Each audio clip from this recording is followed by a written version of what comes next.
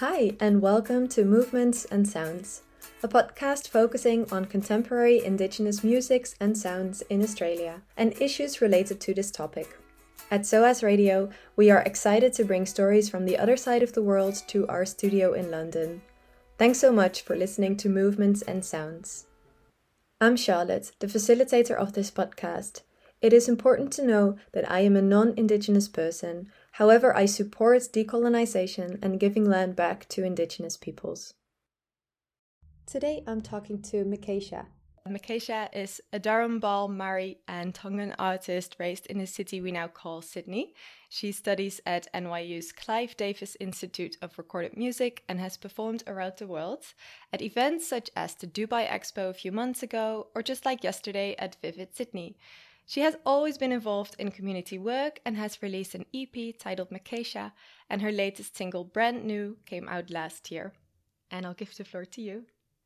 Thanks so much for having me, Charlotte. And of course, I would like to acknowledge country. I'm on Bidjigal country today, and Charlotte is also on Gadigal country today. And we would just like to acknowledge the traditional owners. And yeah, it's important that we always acknowledge that sovereignty was never ceded and that we are on Aboriginal land, and this land always was and always will be Aboriginal land. So thanks so much for having me. Oh, thanks so much for being here. This is very exciting. I saw you perform yesterday at Vivid, such a great show, and we'll talk about that in a moment. But before I'll go to that, maybe let's start with a sort of introductory question. How would you describe your musical sound? This is such a difficult question, and I honestly think my sound is developing and changing so quickly. I think by virtue of living in different countries, multiple months of the year, being exposed to so many different genres of music, it's constantly changing. But if I had to succinctly define my sound, I guess I would describe it as R&B, pop with a little bit of neo soul, and also just heavily informed by storytelling traditions of Indigenous cultures and also Pacific Islander cultures as well. Could you tell a little bit about the start of your career as a musician? Yeah, I've always been singing. I think I honestly came out of the womb. I came into the world singing. I was actually quite a shy kid growing up, so I didn't really perform much. I didn't really have much confidence to call myself an artist or a singer until maybe 10-ish years ago, maybe even a little bit less than that, when I was around 12, 13. And yeah, just started writing songs. I've always been surrounded by music.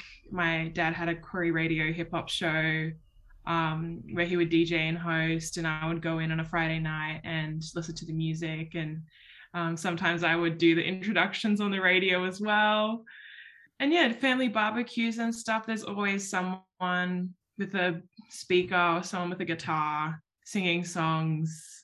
You know, it's just part of the culture. And I think that musical instinct was just ingrained in me growing up. But then, I don't know, becoming a teenager, writing my own stuff, and then going on to perform my own original music for community and now the broader community at gigs like Vivid, which is pretty cool. And yeah, starting to reach those international audiences as well in my time in Turtle Island, also known as the United States, and recently just got back from Berlin as well. So slowly venturing out into the world and making connections, finding family and community in other places too. So you had your show at Vivid yesterday. How did it go for you? It was just the best.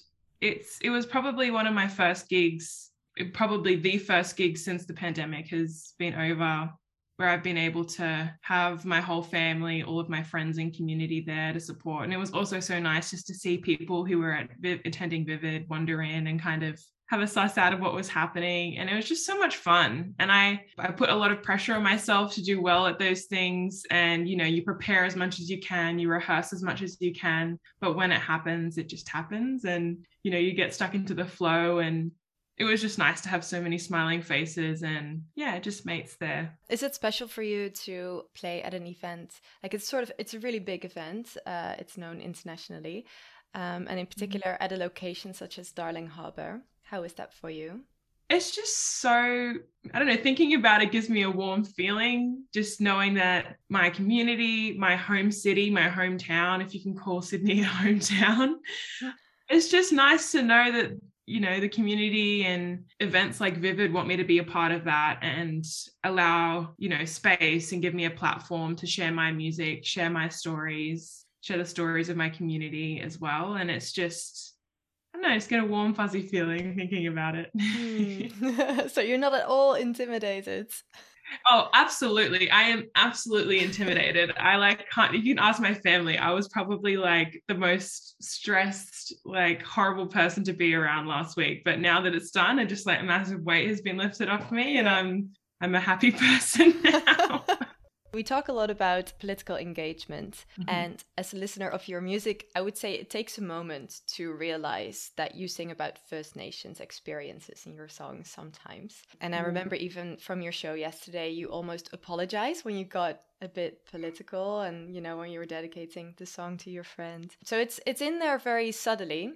Why do you choose for this very subtle approach? Yeah, I think I'm definitely feeling this space out, and I've always been in my personal life, in my community life, I've always been very, very strong on certain issues when it comes to deaths in custody, when it comes to higher rates of incarceration, when it comes to just overall injustice and disenfranchisement of First Nations peoples and communities. And I'm always very outspoken about that. But I guess in my creative space, particularly at shows like Vivid, I'm also aware that people are not necessarily opting in to hear those things. And I just have an awareness and a sensitivity to that.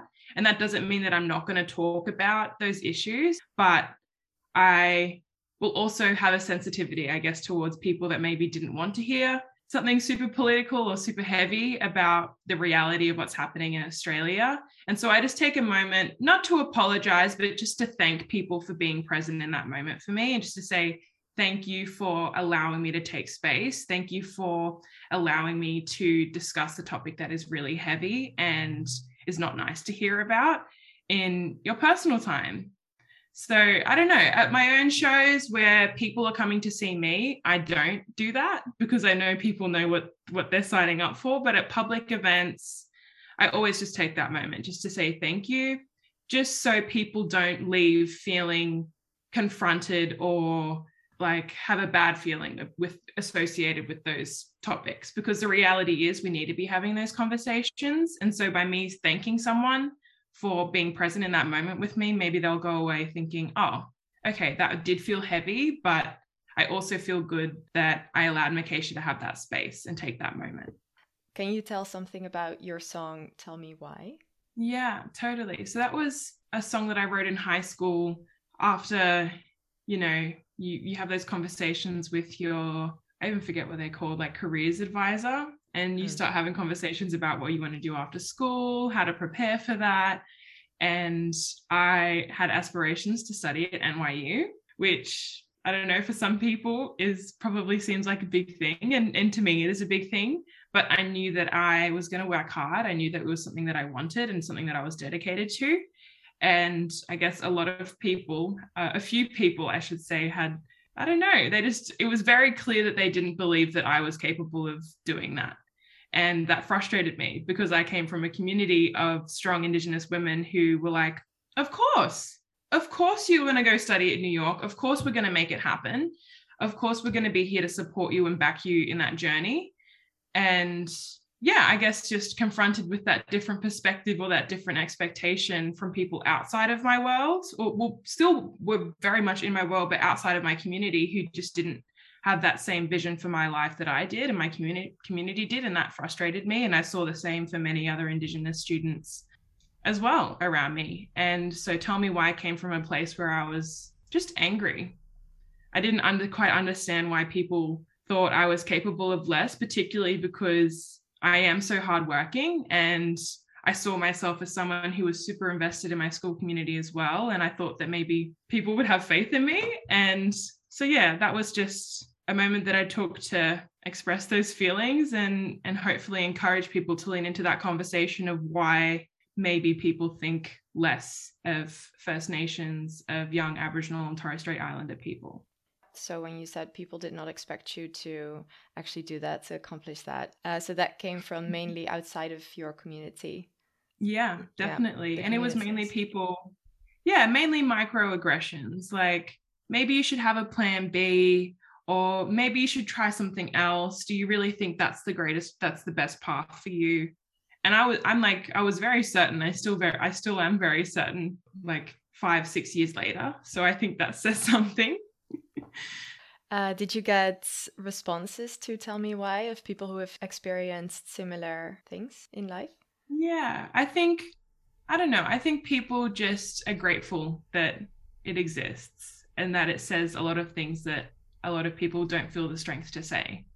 And I guess as a grassroots artist, someone who's completely independent and pushing their music out as well, I would like to see this song reach, more audiences and have more exposure to other communities as well, because as much as this song is an anthem for my community, I also think it's a message that needs to be heard by people outside of my community. And yeah, I guess I would just like to see it be heard by more audiences. Your career is going really strong, I'd say. You have won and have been nominated for a number of prizes, such as the Professional Development Awards, for which you were a finalist. And last year, you won the FBI Radio's Next Big Thing Awards. In 2019, you were NAIDOC Youth of the Year. Quite some accomplishments. You were even on Australian X Factor a few years ago. What does this mean for you, all this recognition?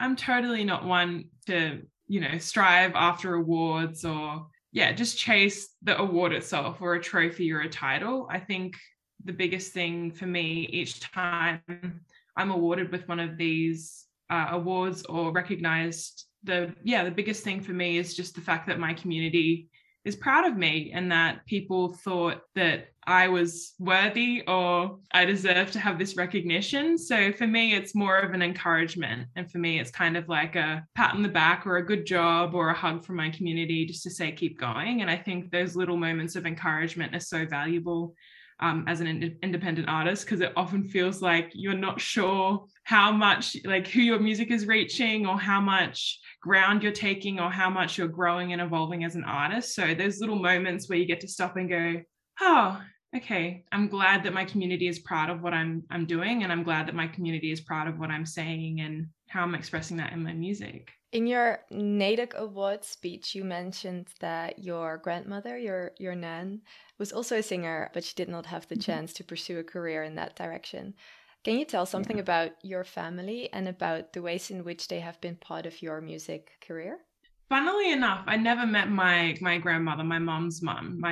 My grandma actually passed away. My mum was 17. But strangely, I feel like this weird support from her. I feel like there's little moments where I'm like, someone's looking out for me. And there's moments where I feel like as well, I don't know, like a warmth in like thinking about that I get to pursue something that my nan didn't get to do.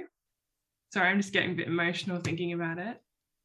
It's nice to think that there's been generations of people who have carried that musical tradition, who have carried that inspiration in their heart, and that now I'm able to live that out and write music and perform for people and release music and do all the things that they didn't get to do because, life didn't allow them to. They had a family to look after, they had bills to pay, they had, by virtue of, the circumstances, they weren't able to do music. And so I think, I don't know, I feel like I have a lot of guardian angels looking out for me. Yeah, you've been involved in several social justice initiatives, such as the Just Reinvest, which focuses on redirecting funding from prisons into communities. You were co-founder of the Kimberwali, also known as Aboriginal Centre for Excellence in Western Sydney. Can you tell something about how you got involved in these initiatives and what your role was? My involvement in activism in the Aboriginal community has always come from my mum. She has always been a super strong advocate and someone who has worked in community since the very beginning. And she's not originally from Sydney. Our family's from Rockhampton in central Queensland. And so all of our family's still up there. And there's just like a really strong Indigenous community a lot of aunties and uncles who are fighting for native title and land rights. And so I guess mum always grew up in a space where she, like supporting community and being part of community was just how things were. And she's kind of brought my sister and I up in that same kind of way. So growing up in community, I guess you just have a responsibility to look out for people and to do your part. And through a lot of these initiatives, particularly Just Reinvest, I'm very passionate about is, just making sure, holding the government accountable and holding large corporations accountable for the funds that they are acquiring and how they use those funds. And just being part of that next generation to come up, learn from our elders, learn from the leaders in our community, and just support in whatever way we can. And you said your family is from Queensland. Do you perform for your community over there as well? I actually don't. When we go up to Rocky, it's usually like holiday time. I don't know. It's like I switch my phone off. It's just aunties, uncles, cousins hanging out. It's so hot. You just stay inside in the aircon, and it's always Christmas time. We go up for Christmas. So I don't know. I actually don't perform much up that way, but maybe in the future I'll have to. You mentioned your dad working for Koori Radio, of course. We've mentioned your grandmother. Are others in your family or close connections involved in the performing arts as well? Honestly, not in a explicit way. We don't really have any musicians, any guitarists or singers in our family. I just think everyone has a love for music, and everyone just loves using music as a tool to bring people together and to have a good time. Back to the initiatives we talked about earlier. So you see it as a responsibility. Can you tell a little bit about the actual, what were the tasks? What were you doing as a person on a very individual level? Can you give an example? Yeah, honestly, as a young person, I'm 21, so I feel like I'm kind of an adult. I'm starting to, get some of those adult responsibilities, but I still feel like a kid, and there's still so much to learn. So honestly, my role in these spaces is absolutely to contribute and to bring a young person's perspective into these spaces. But I think my priority personally when I enter these spaces is just to learn, to sit back and to listen to what the community leaders and elders have to say, and just being a sponge. Because I think absolutely it's important for me to have my say and to do my part, and there are moments and there are times for that, but I think my main role in these spaces is just to listen and to be a student and to earn my stripes. Right after the Black Lives Matter uprisings in 2020, I read a quote by you on social media, which reads, "This country is founded on the stolen lands of Aboriginal people. We really need to look at our country and stop dusting things under the rug. Guilt is not productive. We need to start getting comfortable with being uncomfortable and start accepting our ignorance." Now, 2 years later, how would you reflect back on that time and on your own thoughts then? And have you seen changes happen since then? I definitely have seen change. I've just spent roughly 9 months away from outside of the country, outside of Australia, and pretty disconnected from community and family and just the Australian public in general for the last 9 months. And even just being back, I've been back for a week and a half now. And just there's a general acceptance, I guess, of Indigenous cultures. And I see that that's celebrated quite a lot, more in comparison to a lot of other countries. And so I think that that's a strength that has been changing and evolving and becoming stronger and stronger in Australia. But I still sense that there's just a massive reluctance to have frank conversations about the disparities that exist in First Nations communities, and I guess the intergenerational trauma, the inequalities that still exist in those communities. So in some ways, coming back to Australia, it was really beautiful to just feel like there's cultural all around and people celebrate First Nations cultures, but there's also, it kind of feels one-sided. There's another side of that conversation that needs to happen that still isn't happening. And yeah, I think there's still growth. I think people have become, I don't know, it was funny when you were reading that quote. I do think people have become comfortable in the discomfort, but I'm not sure if they've done that in the right way. I think people are comfortable in being ignorant and comfortable in being cancelled or accused or challenged, but I don't think people are comfortable with the discomfort in themselves, because I don't think that there's any want, or no one feels a responsibility. Well, not no one, but a lot of people don't feel a responsibility to learn about the realities and the inequalities that exist. So in many ways, yeah, I think that there have been steps forward, but also there have been steps back, and there's still so many larger steps that need to take place. Can you give an example or some situation? Can you elaborate a little bit on that? Like what have you seen or experienced that makes you feel this way? Yeah, I think something that has changed in a positive way is that people have an awareness that they're ignorant, but then the way it's gone the other way is that people are okay with that. And they're kind of like, oh, well, it's not my responsibility, so it's okay. There's no personal investment, or there's no personal drive to feel like they want to delve in and critique why the system is how it is. And it is absolutely not exclusive to First Nations communities. There are so many other communities that are disenfranchised and pushed aside by the government. And so I think it's a larger conversation. It doesn't have to be specifically about First Nations communities. Obviously, there are specific things that only happen in First Nations communities. And obviously, we have a unique position being the traditional custodians of this country.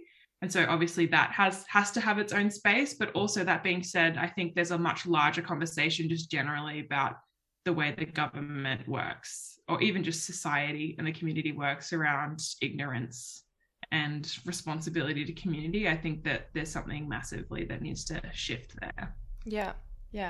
You mentioned government. Now, this is really interesting at this time here in Australia, as government has just changed into Labour. And one of the first things the new Prime Minister did was saying that he's going to endorse the Uluru Statement in full. What are your thoughts on that? This is a big topic, I realize. Yeah, but I love it. And I'm totally not equipped to be having the conversation specifically about the Uluru Statement. And I think that that's an important step forward, that there's massive visibility for First Nations communities. I feel like in this last election campaign and the swearing in of a lot of First Nations peoples into Parliament. And I think that that's massive, that just the pure presence of First Nations peoples in government is so important, and something that should absolutely be celebrated. But there are also so many things to do specifically with land management and the environment that the government also is just severely letting not only First Nations communities down, but just any Australian citizen or anyone living in this country, with the continuation of fracking of sacred sites, or even just fracking in general, mining in general. These are things that I don't think a lot of people really, I don't know. I think I haven't been so much in touch with the community on the ground here, so I can't speak to whether people have an awareness of this or not, but it feels like, to me, it's like, hello, everybody, this is like a massive issue that we should all be like really worried about, and quite maybe even enraged or frustrated or passionate about. And I just don't think that a lot of people have an awareness that these things are happening, or maybe they're not aware of how one impacts sacred sites. And I think in many ways this election has shown a lot of important steps forward, but also I think a lot of important issues around the management of land have also just been dusted under the rug. Yeah, so I guess I would like to see a stronger movement, not just from young people, not just from climate activists, but just from the Australian public in general, to want to see the ceasing of fracking and mining and destruction of sacred sites and Aboriginal land and our Australian environment, our backyard, our home. These are the places where we can find peace and sanctuary and be with nature, and they're being destroyed. And I think they're doing it in a really sneaky way. And the Australian public doesn't entirely know what's happening, or the weight. I don't think they understand the weight of these actions and how how irreversible they are, because they are quite literally irreversible. Once that land is destroyed and those sacred sites are destroyed, there's no way to get that back. Yeah. In what ways do you think things like digital activism contribute to the conversation on social justice issues? It's hard to know, honestly. I think BLM showed us that, a whole lot of digital advocacy or protest can happen, but then things even like the Black Square can just become totally redundant and just unnecessary and completely unproductive as well. So I'm not sure. I pick my moments where I want to use social media to say something, and usually that's something that I feel very strongly about.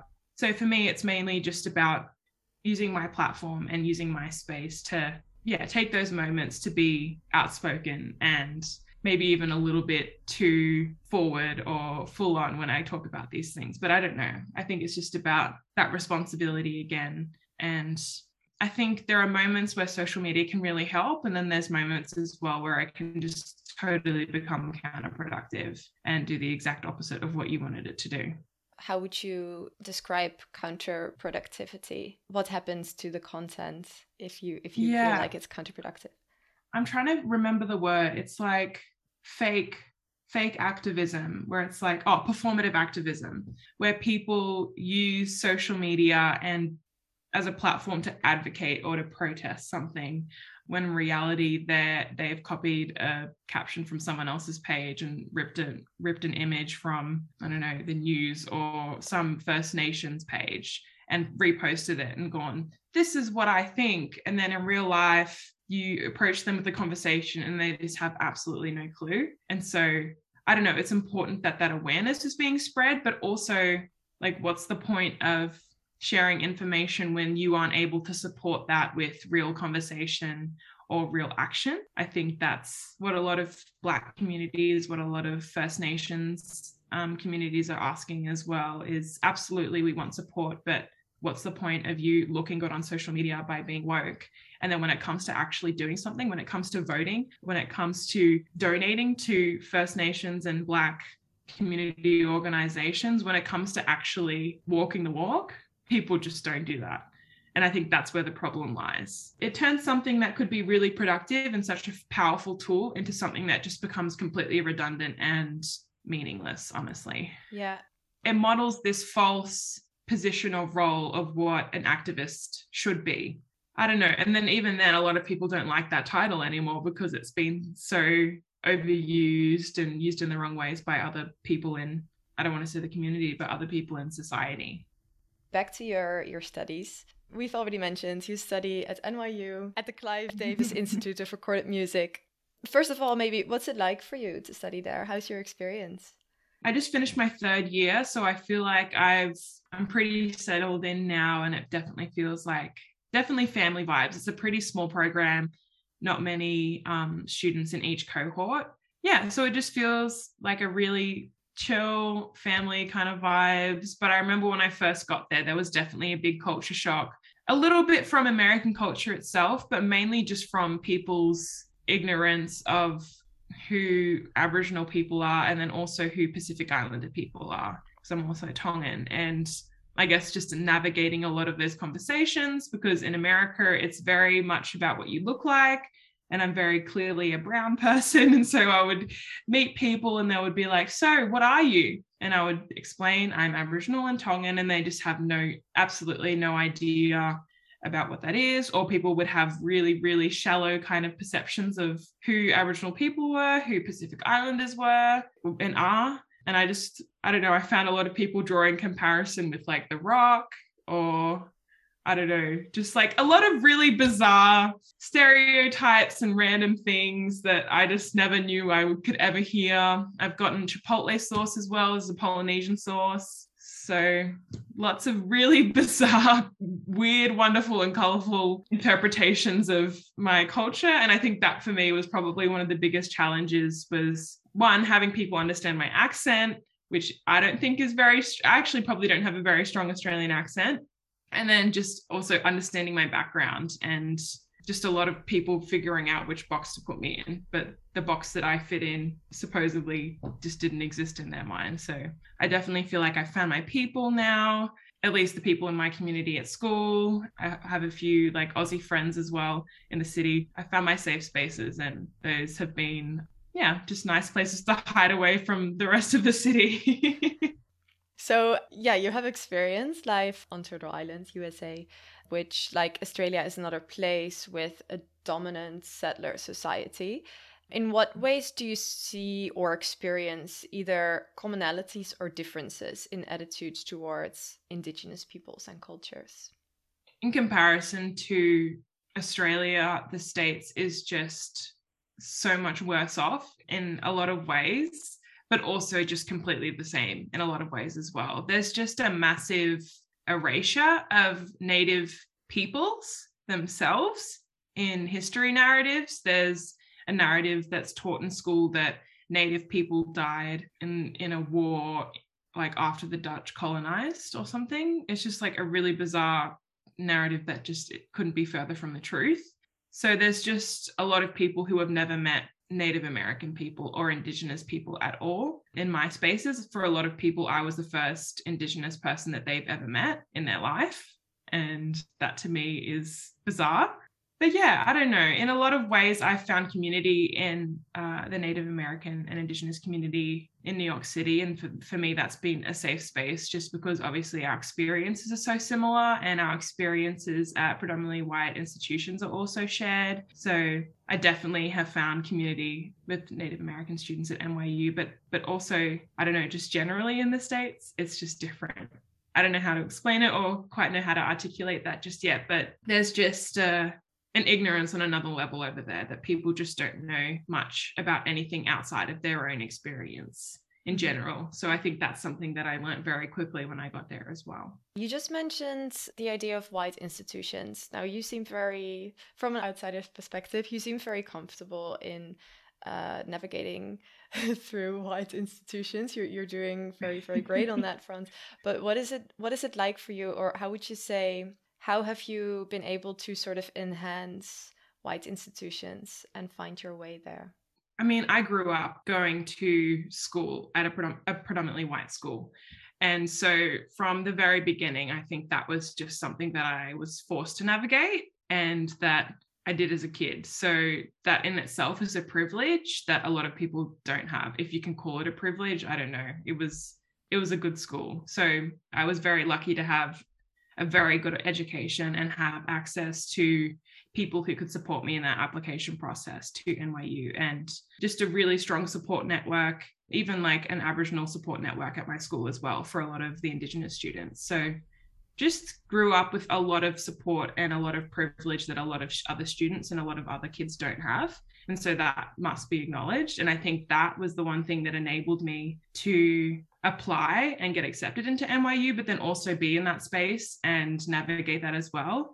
And my mum has lived her whole life working absolutely for Aboriginal organizations, but having to navigate a lot of white spaces as well, a lot of very corporate, rich, white male-dominated industries as well. And so I've learned a lot from her and how she's navigated those spaces.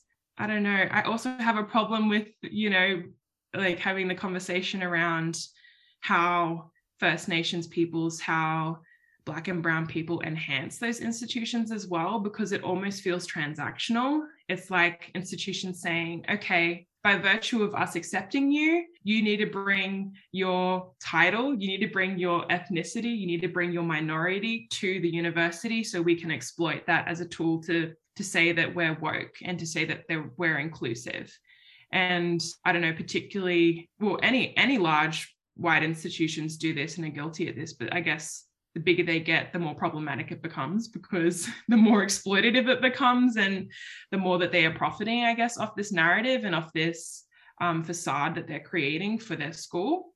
So I think obviously Black and Brown and First Nation students, Native American students enhance absolutely the experience and the educational experience, not only of other students, but of professors as well. But again, it's problematic because we're students. We shouldn't be teaching other people about, the injustices that we've experienced, or we shouldn't be teaching other students why they can't use that word, or why they shouldn't say that, or why they shouldn't treat such and such like this way and then this other person like that. I think it becomes problematic because then we have this expectation to be teaching and bringing something to the table when we should be the ones learning and, soaking up the information and not the other way around. So I don't know, it becomes challenging. Yeah, it seems a sort of conflicted situation. You can yeah, it's really complex. And I think, it's hard to make a really strong statement about it because obviously I want to contribute to the NYU community. Of course, I want people to know more about First Nations peoples and communities, not only just in Australia, but also amplify those voices of Native American students in the university as well. But at the same time, like, I should also just have the right to be a student and just to be like, hey, I actually just want to hang out today and I want to learn and I want to be a sponge, and I don't feel like being an unofficial professor today teaching my peers about what they should and shouldn't say, Yeah, and I suppose it's not just educational institutions, but big platforms or venues. Like, I remember you said yesterday from your performance, you performed at the Sydney Opera House when you were really quite young, like you were only 15, right? I suppose, inclusions of First Nations performers does something to that institution as well.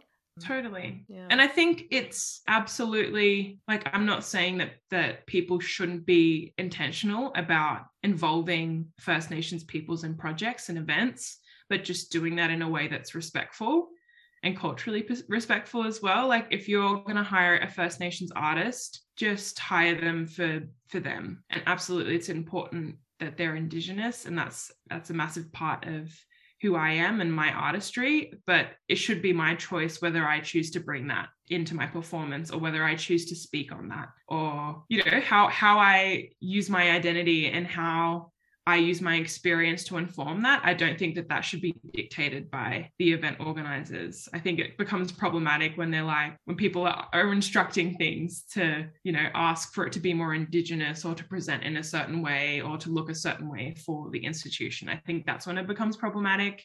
And I guess I'm just lucky that I have a massive awareness of that and I'm able to squash it as soon as it happens and just do my thing. Yeah, and from our conversation now, this seems a very important component of your work as well, because when I look at your songs, I've mentioned it before, it's not very political at first instance. So, for example, your latest single, Brand New, can you tell something about it, about the song? Yeah, so that one was actually a COVID track. I was just writing during lockdown, and that was one of the songs that came out of that season. And luckily, Sydney wasn't in lockdown too much, so I was able to but restrictions were lifted, and I was able to be in the studio with producers, record this song and release it. I think it was a while ago now, but it was just one of those moments where I was able, in a super, super heavy time where there were a lot of heavy conversations happening around Aboriginal deaths in custody and high incarceration rates and Black Lives Matter, in a time that was so heavy, I was able just to create music and amongst that chaos and just express what I wanted to express. And I have found in the past 2 years, I've been writing less political stuff, just because I think there have been so many conversations that I've had about this stuff. And so I feel like I've gotten it all out of my mind, out of my space, and I've been able to, just express that with other people. And so not much of that has been left over for my music, but I'm sure that'll change in the next couple of months. I kind of sense it's already changing a little bit. But I don't know. I think the power of my music, I think, is that, like you said, at first sight, it's not inherently political, but I think by virtue of it just being an authentic expression of me, it becomes political because it's a First Nations woman expressing herself in whatever way she wants. And I think that there's power in that. And I think absolutely it's important for me to have political songs that speak about what I think it's important, but it's also, I love just writing sappy R&B jams that just feel good to listen to and they just feel good to sing. And I think that's also part of what I see my responsibility as an artist, is just to bring people peace and joy or chill vibes, like whatever that may be. I think that's also, another side of what I think my responsibility is. How have people or audiences responded to your music overseas, like in the States or like in Dubai, where you performed a few months ago for the Dubai Expo? Honestly, I don't think that people overseas have been able to get the full exposure of who I am as an artist. There's a lot of spaces, particularly at Dubai Expo. People are there to have a good time. And so I absolutely shy away from having those super strong political conversations. But it's been, I don't know, it's been nice to just be in those spaces and to have those moments where I can just sing upbeat, super happy songs. And that's even been nice for me because it just feels lighter and I don't know, it just feels good. So yeah, but I don't know, I'm hoping in the next year or so, I'll feel a little bit more bold to step in those spaces and to have more frank conversations with people and to perform my more political songs, I guess. But yeah, I think it's a growth thing. I'm taking things a step at a time. I don't want to get ahead of myself and put myself in situations where I'm not equipped to do the moment justice or to say what I need to say contextually so that people will understand the message that I'm actually trying to speak. And then also thinking about whether international audiences are the ones that I want to reach that message as well. I feel like as much as I love traveling and I love spending time overseas, I do see my career and a lot of my purpose being tied to home, being tied to Australia. And so, I don't know, still navigating those spaces and trying to figure out exactly where it's appropriate. Yeah, absolutely. So you really sort of adjust your tone and the choice of songs to the space you're in at the moment. Absolutely. And it's just about productivity for me. Like there's no point in me going into spaces super strong when that audience is just not ready to receive that. So it's about, yeah, just catering my set to the context, really. Yeah. One very popular First Nations artist at the moment you've worked with is Barka. You're featured on the track Come Back, and it's like a song with such beautiful lyrics. I have them here. Do you want to recite the lyrics, or shall I read them out? You can recite them. So it says, "We're black and strong and powerful, melanin shine beautiful, resilient, we made it this far, we done made it through the dark, you're looking at the real monarch." How did this collaboration come about, and what was this experience like for you? Yeah, so this was another project that happened, I think, about a year ago, and Barka was secretly working away at this EP. And I don't know, she just messaged me on Instagram and she was like, "Hey sis, I have this song. I would love for you to sing on it." She sent me over the track. I loved it. And literally in this very room that I'm sitting in right now, I have my little studio set up and I just got my microphone out and wrote a couple of ideas, recorded them, sent them back to her. And she was like, "Sis, I love this." The next week we're in the studio. I literally rocked up, had a little quick yarn with her and the producer, recorded the vocals in like half an hour, and that was it. It was done. And for me, it just felt so easy and it just felt so right. And it felt natural. And that's not something that you have the privilege of experiencing all the time as a songwriter and an artist, but there was something about what the song is saying and what purpose it's serving for our community, specifically our Black women in our communities. It just felt right. I don't know a single song that exists that is for our women only. And yeah, I just had so much to say. As soon as I got writing, it was like, it just poured out of me like water. It just felt right. That's the only way I can explain it. And I'm so honored, and it just feels, super surreal that I'm part of that project and get to have my little moment to say what I want to say as well on her project. And the fact that she gave me space to do that as well was just a massive honor. Amazing. Another project you've been involved in is the Deadly Hearts Walking Together compilation, for which you covered How Deep Is Your Love by the Bee Gees.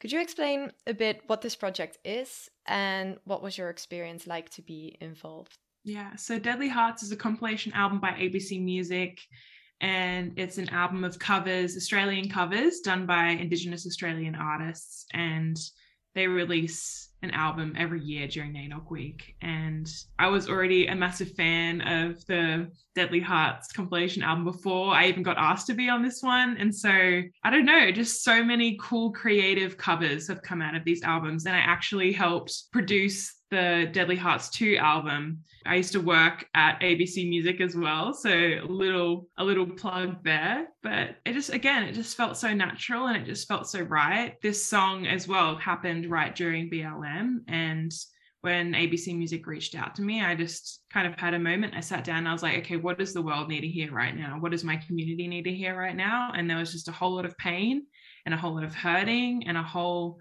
lot of heaviness happening. And so I just felt like I needed to take a moment to do something light and that would lift people's spirits. And this song for me always does that, particularly the PJ Morton version. And so I jumped in the studio with Ralph, who is part of my band and has been playing with me and producing my stuff and teaching me since I was literally 9. And another producer, and the How Deep Is Your Love track that's on the album was done in one take. We got into the studio, and it was just, I don't know, I was just super intentional about bringing that energy, that it was just light, no heavy, no expectation, no pressure whatsoever. We got in there, we set up. We honestly spent maybe 90% of the time talking and setting up all the gear and testing the microphone and whatever. And then we did like little rehearsal and we're like, you know what, let's just go for a take. I was literally sitting down on the couch, which for me, like, I'm super picky about my vocals. I love standing up. I love being focused. I love being in the zone. But I was literally on the couch, like slouched over with my microphone. And I was like, let's just go for a take. Why not? And we did a take. And I said to my producer, I was like, okay, I'll come in tomorrow to redo the vocals. We packed up. I went in the next day. I got to the studio and we sat there and we listened to the track and we said to each other, actually, I don't think we need to re-record these vocals. I think that reflects the moment, that reflects exactly the sentiment of what we were trying to go for. And so I literally went to the studio for like half an hour. We had a chat, had a coffee, and then I went home. And then we sent that recording off to ABC Music, and that's what is on the album now. That's amazing. And I just think it was beautiful. I loved that it was just casual. There was no pressure. It was light in the moment. We were having fun and it just felt right. And what are you working on at the moment? I am writing so much. I've never written so much in my whole life, and it's so exciting to me. And I think that it's been a nice shift, honestly, being away from home and not being able to perform. I've been forced to express myself through writing, and that's just so exciting to me. But it also means I have so many songs that I want to release and record. And so that's, I guess, what I'll be working on in the next 2 months while I'm home, is just recording stuff. And hopefully, I'm holding myself accountable to it. We'll be releasing a couple of singles as well in the next couple of months. Amazing. Yeah, I think I heard a little sneak peek, or I had a little sneak peek yesterday. I was loved it. Thank you. I'm glad. Good things coming. It's always good news. I totally use gigs as like a way to test songs, and I always ask my friends afterwards, okay, which one was the best? And whichever one it is, there's always usually a trend. I go, okay, that's going to be the next one that I release. Yeah. And can you say a little bit like what's the verdict from the yesterday? Verdict, honestly, okay. So there's one called "Lean on You," which is my most recent one that I have recorded. I think that it's going to be one of them. But there's also another one called "Scene" that I'm thinking will also be another single. So who knows? Yeah, we have to keep following you. So yeah, that brings me to actually my final question. For listeners out there, how can they follow you online?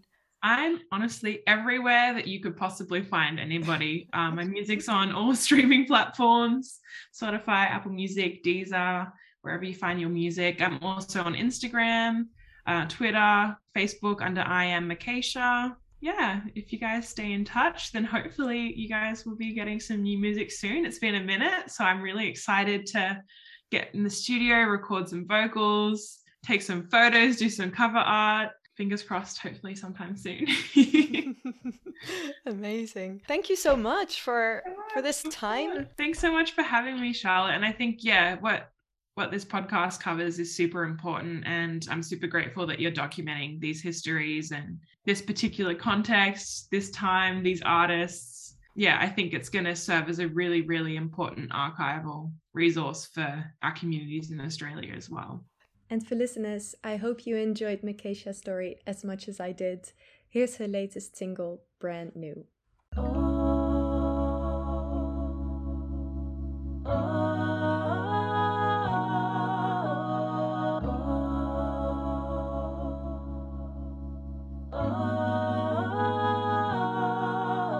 I shouldn't be feeling this way, but you came in my life and opened my eyes. You made me feel some type of way I cannot describe. I'm writing these lies, 'cause truth is I ain't got no clue what it is to be loved or be someone's boo. I'm only praying that it's you I'm hanging around, 'cause you make me feel new, like old times, wish we could rewind. You make me feel new, stop wasting my time, come and be mine. You make me feel new,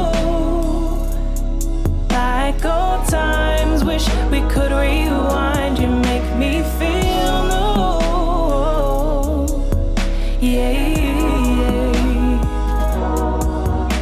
Sometimes I feel you don't see me for all that I am and all that I've done. I don't mean to sound petty, but I'm deserving more. You promised me more, 'cause truth is I ain't got no clue what it is to be loved or be someone's boo. I'm only praying that it's you I'm hanging around, 'cause you make me feel new, like old times, wish we could rewind. You make me feel new, stop wasting my time, come and be mine. You make me feel new, like old times, wish we could rewind. You make me feel new.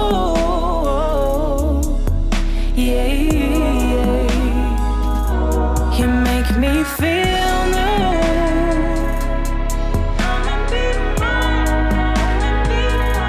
You make me feel new.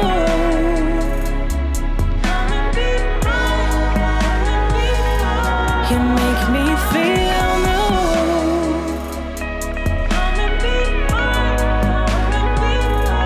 You make me feel new. Yeah.